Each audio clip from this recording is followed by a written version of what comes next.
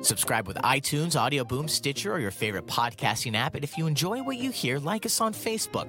Also, consider throwing a little cash our way by visiting patreon.com/KoreaFM. And find more of our great content on our home on the web, KoreaFM.net. I'm Chance Dorland, and over the next 2 days, I'll have highlights from the Asian American Journalists Association's 6th New Now Next Media Conference titled Journalism in the Mobile Age, taking place right now in South Korea. Earlier today, I spoke with some of the panelists who presented here in Seoul, and here's what took place during this afternoon session titled Live Streaming the News. So I'm Steve Herman. I'm the Southeast Asia Bureau Chief of the Voice of America, based in Bangkok.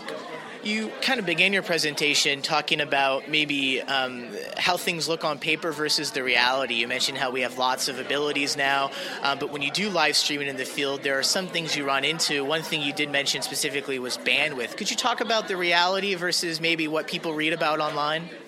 Well, I work in a lot of countries that are in a situation where the infrastructure is still very much a work in progress. Here in South Korea, bandwidth is like air. You breathe it in, you take it for granted. But in a lot of places where I want to go live, especially to do video streaming, I'm very lucky if there's a 3G signal. And even though there may be a 3G signal, it may not give me enough bandwidth to do a live report, or if there's a demonstration going on or just a lot of people around that are also trying to use the internet via a single cell phone tower, it just gets overloaded, and I can't get enough bandwidth to do something on Periscope or on Facebook Live, unfortunately. Something else you mentioned that was specifically interesting for me. I'm a former Peace Corps volunteer. I was in Colombia, and a lot of the places in Colombia, they really jumped. They would go from somewhere that maybe didn't have maybe something as simple as a telephone to having very fast internet.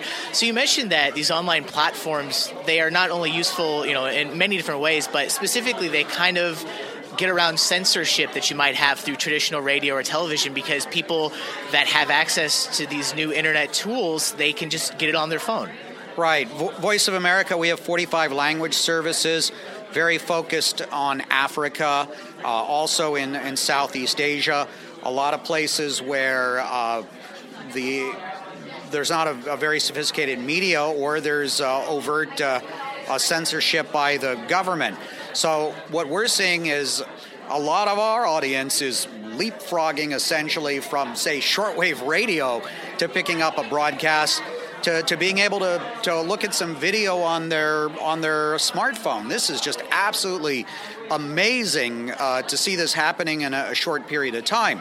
Now, there's a few places where the old technology still makes a lot of sense, like our broadcasts in Korean that we beam into North Korea. There's no sense of us streaming on Facebook Live. No one in North Korea, except for maybe the dear leader and a few other people, are going to be able to watch it. So it still depends on what audience you're trying to reach, but in more and more of the world, it makes sense to just go to these sort of digital applications and use advantage or take advantage of just so many people now having smartphones.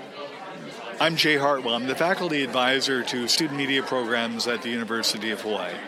You went through kind of some questions you should ask yourself when you're streaming, and maybe some cautions you should have. Specifically, you mentioned, why are you live streaming? You said be cautious, and you also kind of warned people to worry about trolling. Could you expand on those a little bit? Well, there are some people who have nothing better to do than to make trouble, not only for the audience of the live stream, but for the reporter who's live streaming. And they abuse their position on the internet to create harm. And reporters need to be aware of that when they put themselves out there in a live streaming thing. The other thing is that the reporter also needs to be aware that what they're putting out has an impact on the audience. And if they're not aware that the content that may be coming up could have graphic images that might impact people, then they need to ask themselves, even before they start streaming, whether or not my audience is ready for what's coming up. And if they aren't, don't stream.